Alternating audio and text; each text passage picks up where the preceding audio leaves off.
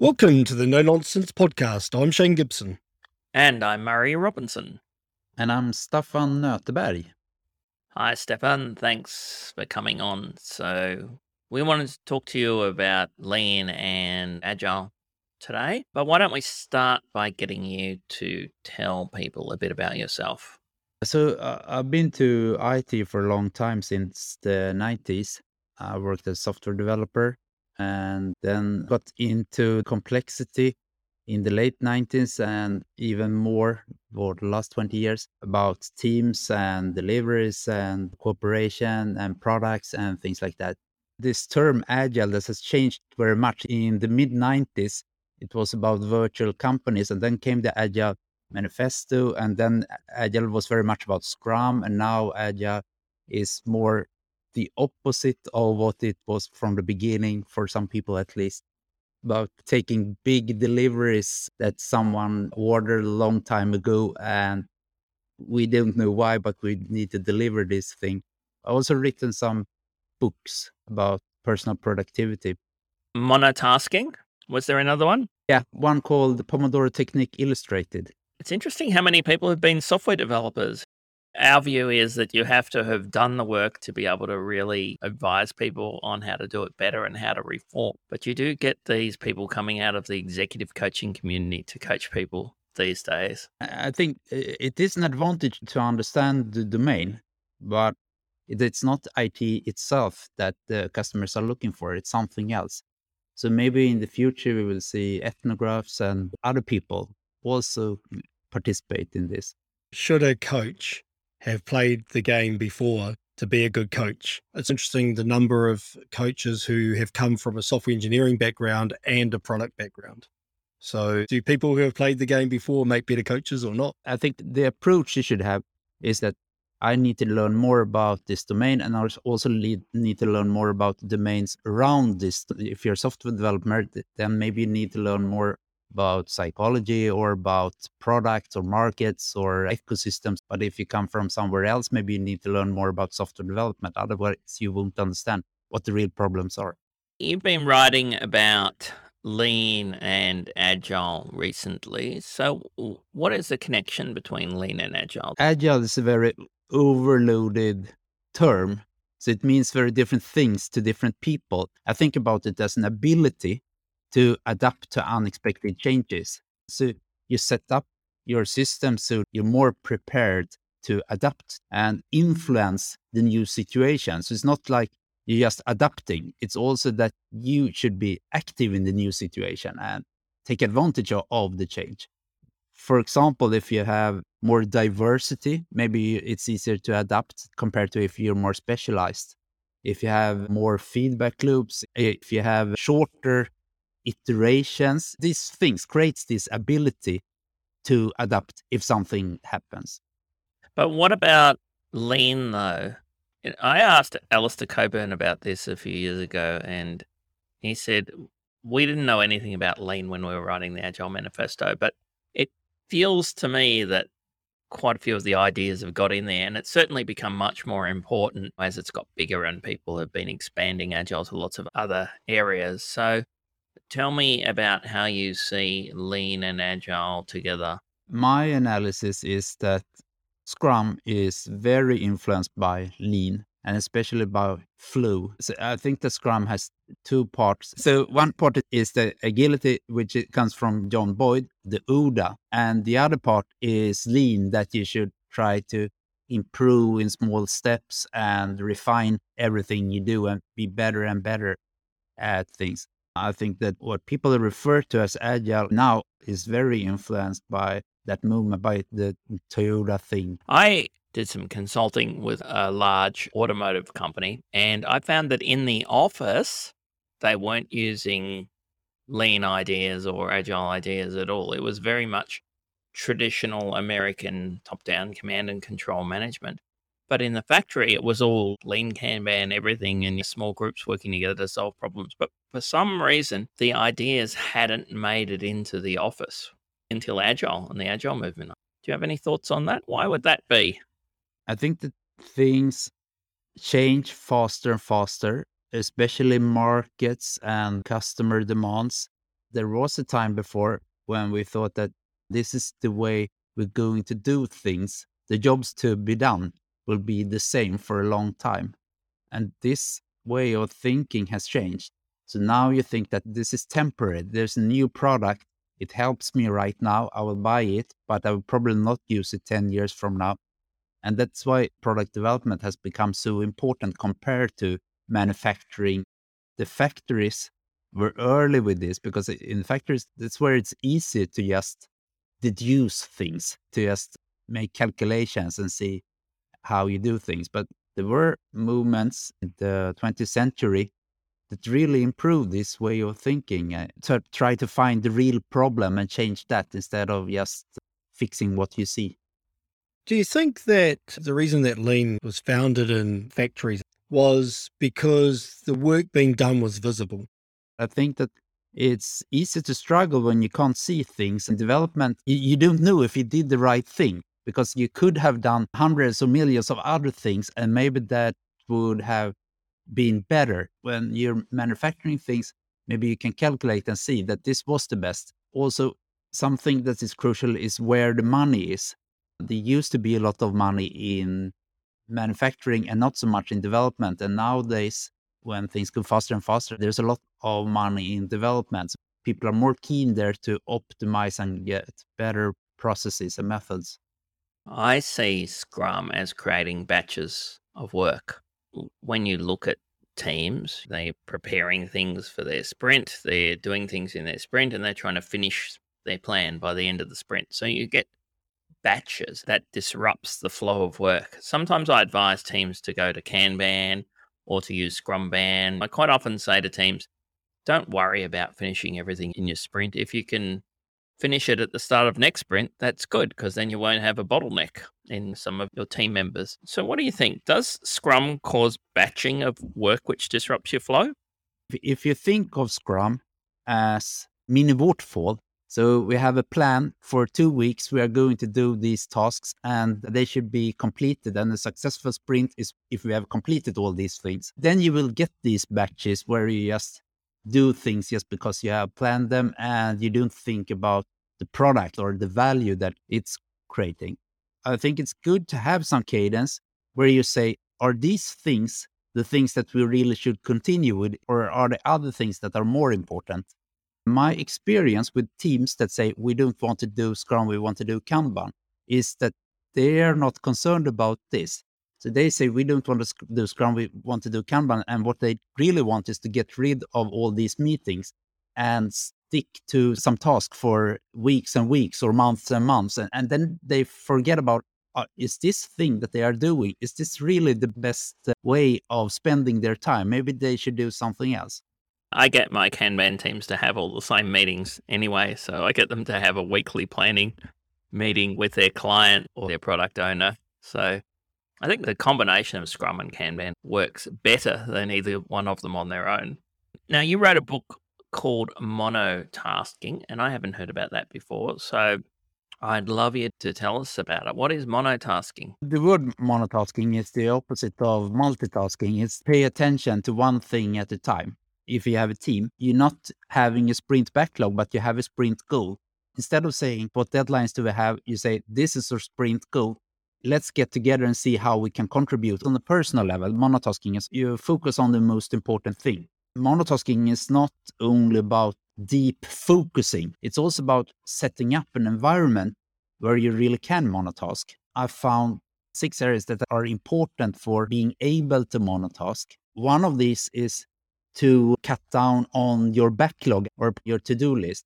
Because if you have a lot of things, even though you haven't started with them yet, they are disturbing you. And it's very hard to prioritize when you have so many things crying for attention. Monotasking is personal, but if you have a Scrum team, you should have 10 things in your product backlog, not hundreds of things or years and years of work, because they will disturb you. You will think about these things because you have in some way committed to them, even though you haven't started with them yet. There's a lot of research showing that if you have things that you're thinking that you will do in the future, they will disturb you and slow you down. And the second thing was about procrastination. One thing is to notice when you are procrastinating. There are methods that could help you One thing is if you think that you should end your task before you go home in the afternoon. But if you think in the other way and think that I should have something started before I go home, then you will be eager in the morning to start with that one.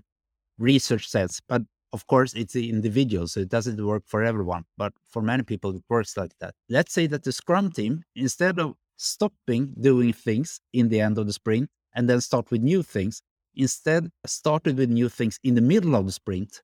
And when they started the sprint, they should be more eager in the first day of the sprint to continue with these things. So you've done a lot of work with big enterprises, coaching them on agility. What are the main challenges you see when you're going out there and trying to help people adopt these new ways of working? One thing is that there's higher trust in structures than maybe it should be. When you're working with product development and software development, ideas and development is bouncing around in a network. In that case, it's very important who you trust in the organization. And I think that many organizations could do more to nudge the informal network to help people to know things. So it's making a lot of connections inside the company to have when you need to know something. Many people say that we are struggling with dependencies. Some people say that we need to manage the dependencies, and some say that we need to get rid of dependencies. But the third thing might be that you're strengthening the informal network across the silo borders, and then it's easier to get the information or give the information when you need it. So if you were scaling agile within an organization, let's say that you're working with 100 people, what approach would you use? I would start very small with one thing. Usually, what I've seen in agile transformations, you get this bunch of people and they create some playbook, or they say we should do SAFe for Scrum. And then you have a whole book of rules and everybody should follow these. And I think you should be very careful with putting these rigid constraints and saying that this is the rule everybody needs to follow. So you should start as small as possible. Some things you need to have the same rules for all people because you're cooperating in some way that it doesn't work if some team does it another way. But a lot of things could be decided by the team themselves. So then maybe you should inspire the teams and say that this is a way you could do, but you decide yourself. But a few important things that is crucial to the organizations, maybe you should say these are mandatory. This is the way you have to do this. If you have 10 of these things, maybe you should start with one of them and see when this works, we could take on the second one or the third one. Instead of saying, now we have a big transformation, it costs $100 million and we will do it for 2 years or 1 year and then we're done. Then we're agile. I definitely agree that scaling with hundreds or thousands of people from a standing start is just ridiculous to me. It seems like it's a setup for failure. One addition, I wouldn't even call it an agile transformation because one thing is that agile is so overloaded, so it will mean different things to different people. And the other thing is that agility is not the best thing everywhere. When something is very mature, it could be better to just optimize resources. And in other cases, it's better to think about flow and removing waste and not about agility. So instead of saying now we're being agile, you should try to pinpoint where do we need more agility? Where don't we need more agility? What is most important to you when you're doing this work? To me, personally, it is to get organizations aware of the complexity and that everything can't be planned. You need to try things and learn along the way. That's something that I think is important. Try different things, not just making a pilot and then say this concept works and scale it, but try different things at the same time. So then how do you get them to understand and embrace uncertainty and experimentation? It's very dependent on the specific situation. And that's why it's very hard to make a recipe on it and say, this is the way that you should do experimentation. As an agile coach or product coach, you need to have a broad repertoire and really understand what is going on right here in this company. What could they try and how could they try this? I learned a lot from reading books and listening to things and talking to people that are in some other field. For example, the ecology in the forest, how the fungus is supporting the trees. It gives me many ideas of how maybe you could do something in an organization. In your article, you talked a bit about Taylorism. Frederick Taylor says the work of every workman is fully planned out by the management, not only what is to be done, but how it is to be done and the exact time allowed for doing it. I don't know about you, but I still see a lot of that thinking in senior management, that you have to define your processes centrally and then make everybody follow them. And that would seem to be a major barrier to innovation and experimentation in teams. What do you think? So I think that sometimes people that have the mandate thinks that, for example, when they make an agile transformation, that this is just a new machine that we have bought, and there is one best way to use this machine. So we need the training how to manage this machine, what buttons to press and what displays to look at and what we should do in different situations. But when you have hundreds or thousands of people that should cooperate, it's totally different. Things are happening and things are changing and it's path dependent. So when something happens, this will influence the future for all time. You can't reset everything like in a machine. And then you need very different methods. Some people don't think about this. So they spend a lot of money on centralizing, finding the best practice and implementing that best practice, even though it won't help them because they need something that is more generic that could be changed. And they need to have processes to emerge and change as time is going because we learn more and the environment changes. I think that it's managerial thinking in organizations, which people learn as they go up the ranks through big organizations. There's this assumption that you have to be in control and be seen to be in control. You have to know what's going to happen and be able to develop a plan and then achieve the plan. That's what it takes to be a good manager. And you have to be certain about things and you have to have a lot of influence and power. And that's how you get promoted, because you're seen to have all of these attributes. And people who try and do that tend to think in this very old fashioned way that everything is predictable, that everything's plannable, that the way to do something effectively is to break it down into little parts and then do each part in its cheapest possible way. You may have heard me talking about how I worked for a place that took 12 weeks to get a firewall rule change because they broke it into tiny little bits and then tried to do each bit as cheaply as possible. I'm increasingly thinking that Agile is part of a movement that's quite similar to the change from Newtonian thinking to quantum mechanical thinking, because it's all about an acceptance of uncertainty and change. In quantum physics and in maths, there was this enormous realization that a lot of things were uncertain. And even now, we're battling with managers to try and get them to accept that things are uncertain, because a lot of them still don't, because they don't want to. Do you see it that way, that Agile is part of this big paradigm shift in thinking? I think regardless if it will be called agile or not, there is a change in that direction, like you say, Murray.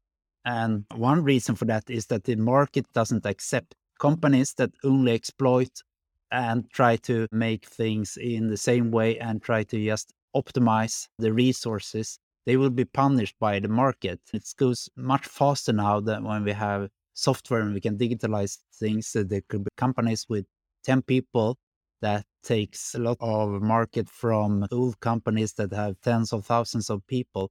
That wasn't possible before because then you needed resources like a lot of money, you needed a lot of factories and raw material and things like that. But now it can be much faster. So that is certainly the case. But I think that maybe it won't be called agile because I see more and more that agile is becoming a commodity and the term agile is used by the other way of thinking.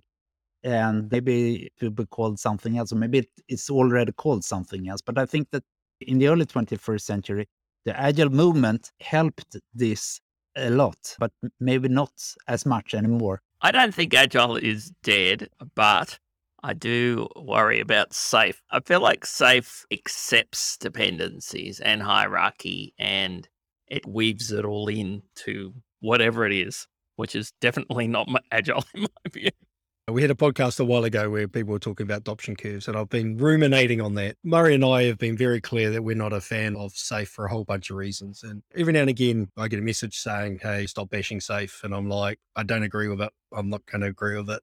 That's okay. But I was thinking about it more and more. And if we think about Agile as an adoption curve, whenever we adopt something new, the people that adopt it are the people that are comfortable with uncertainty. And so if we think about the early days of Agile, there was a lot of uncertainty. This was a different way of working. You had to be an early adopter. You had to be comfortable with uncertainty. And we're at the stage now with Agile where the late majority are starting to adopt it. And they want certainty. And SAFe gives them a sense of certainty to adopt this new Agile way of working. So all the consulting companies are selling it to make money, but I think customers buying it because it gives them certainty, and the late majority want certainty because they're following the crowd.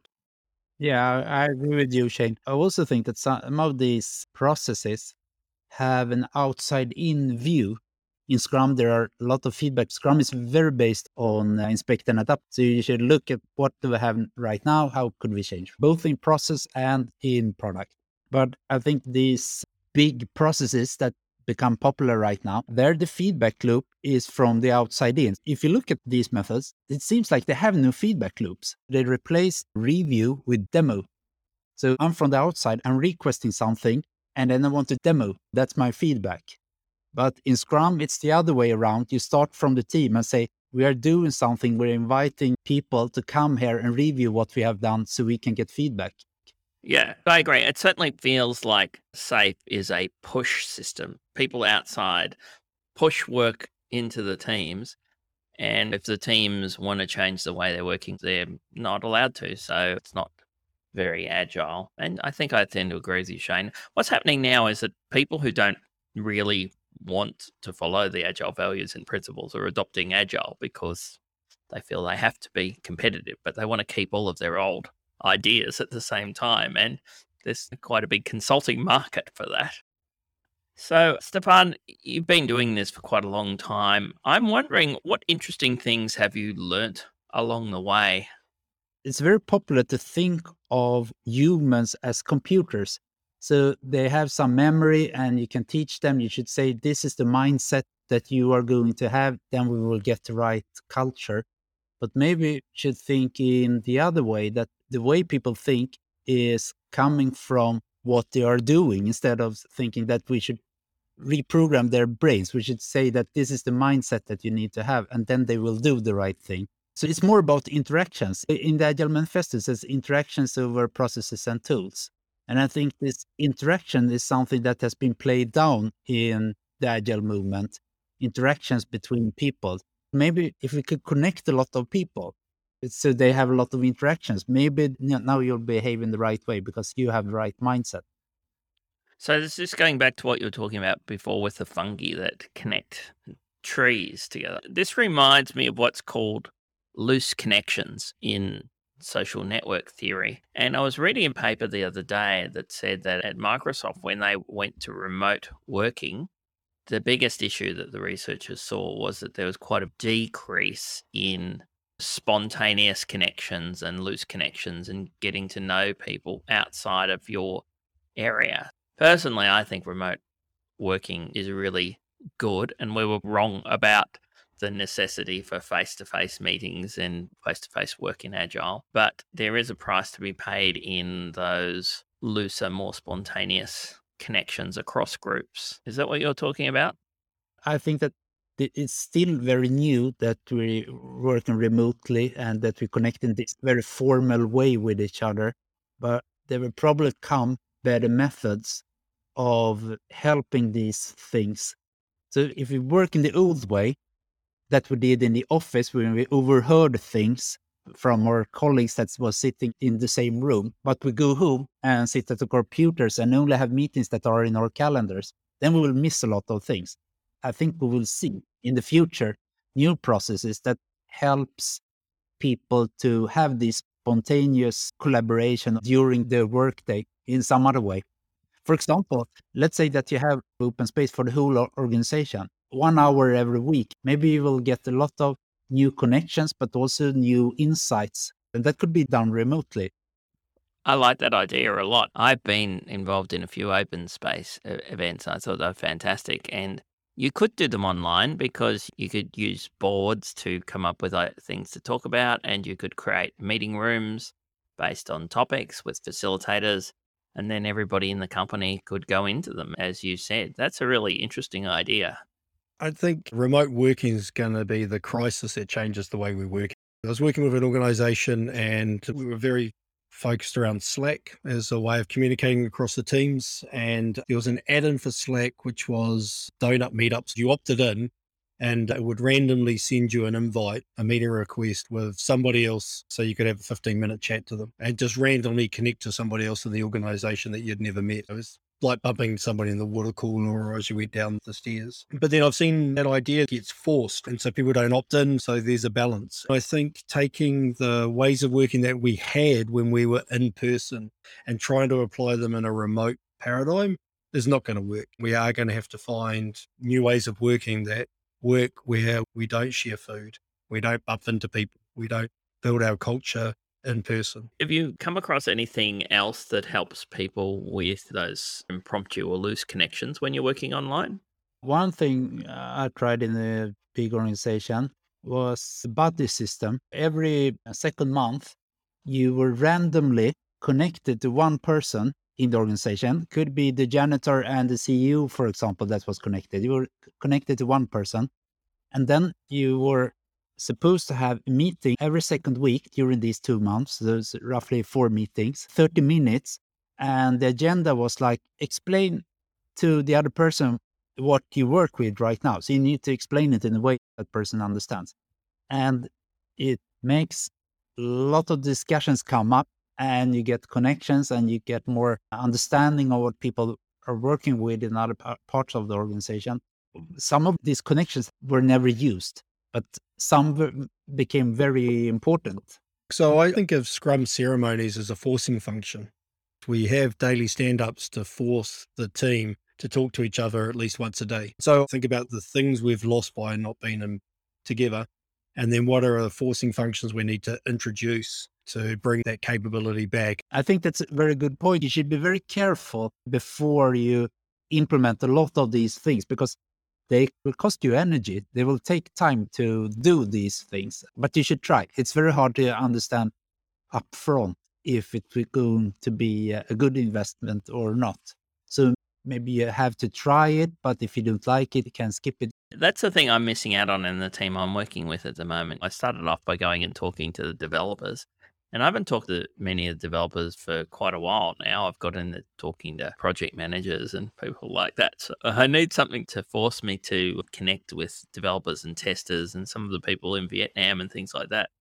Hey, we should wrap up. So what are your thoughts, Shane? So we started out with this idea that for you, Agile is about adapting to unexpected change. So we can't plan for it, but we can get ready. And I liked your idea that we should focus on breadth of skill over specialization. We should focus on more feedback loops. We should focus on shorter iterations for delivering things. We should focus on setting the goal for the team and letting them get on with the work. If we do those things, then we have a better chance of dealing with that unexpected change when it hits us. And we all know that change is going to hit us regardless. And that's a common theme we've had across the podcast on a regular basis from our guests, especially the setting the goal. Right? That's coming through for me really strongly for a long time now, is set the goal, let the team get on with it. Monotasking, notice when you're procrastinating, one of my failings is procrastination, and I try many techniques for it. So that idea of work on one thing at a time, don't multitask, set up the environment to reduce interruptions. The developers want time where they're in that zone, they're working and getting something done. That's important. So how do you manage those interruptions, especially in the remote world? I like the idea that development's like bouncing around within a network.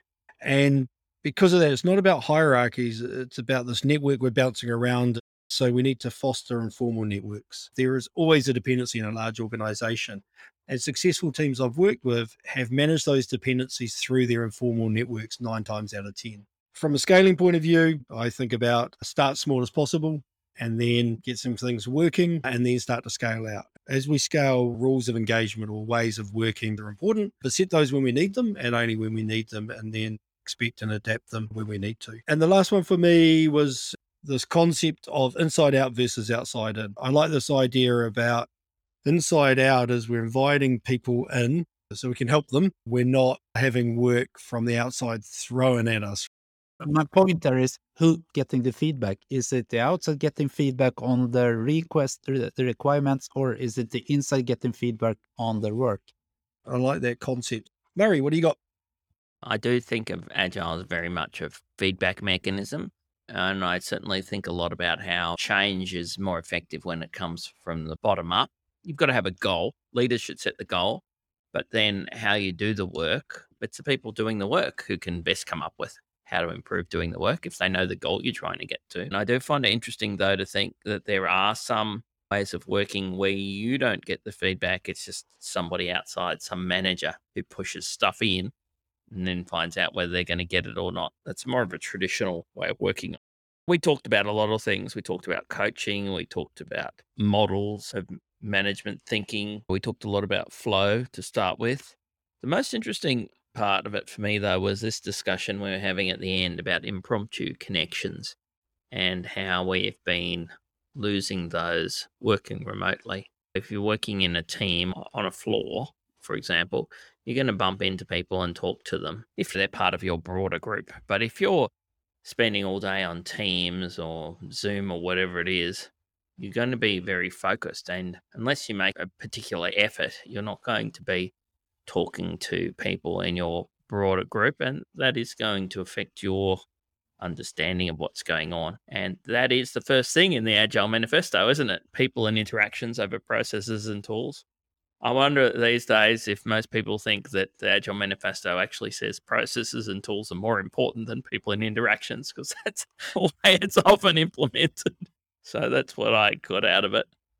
So, Stefan, how can people find you? Do you write? Do you blog? You consult, don't you? So what's the best way for people to find you?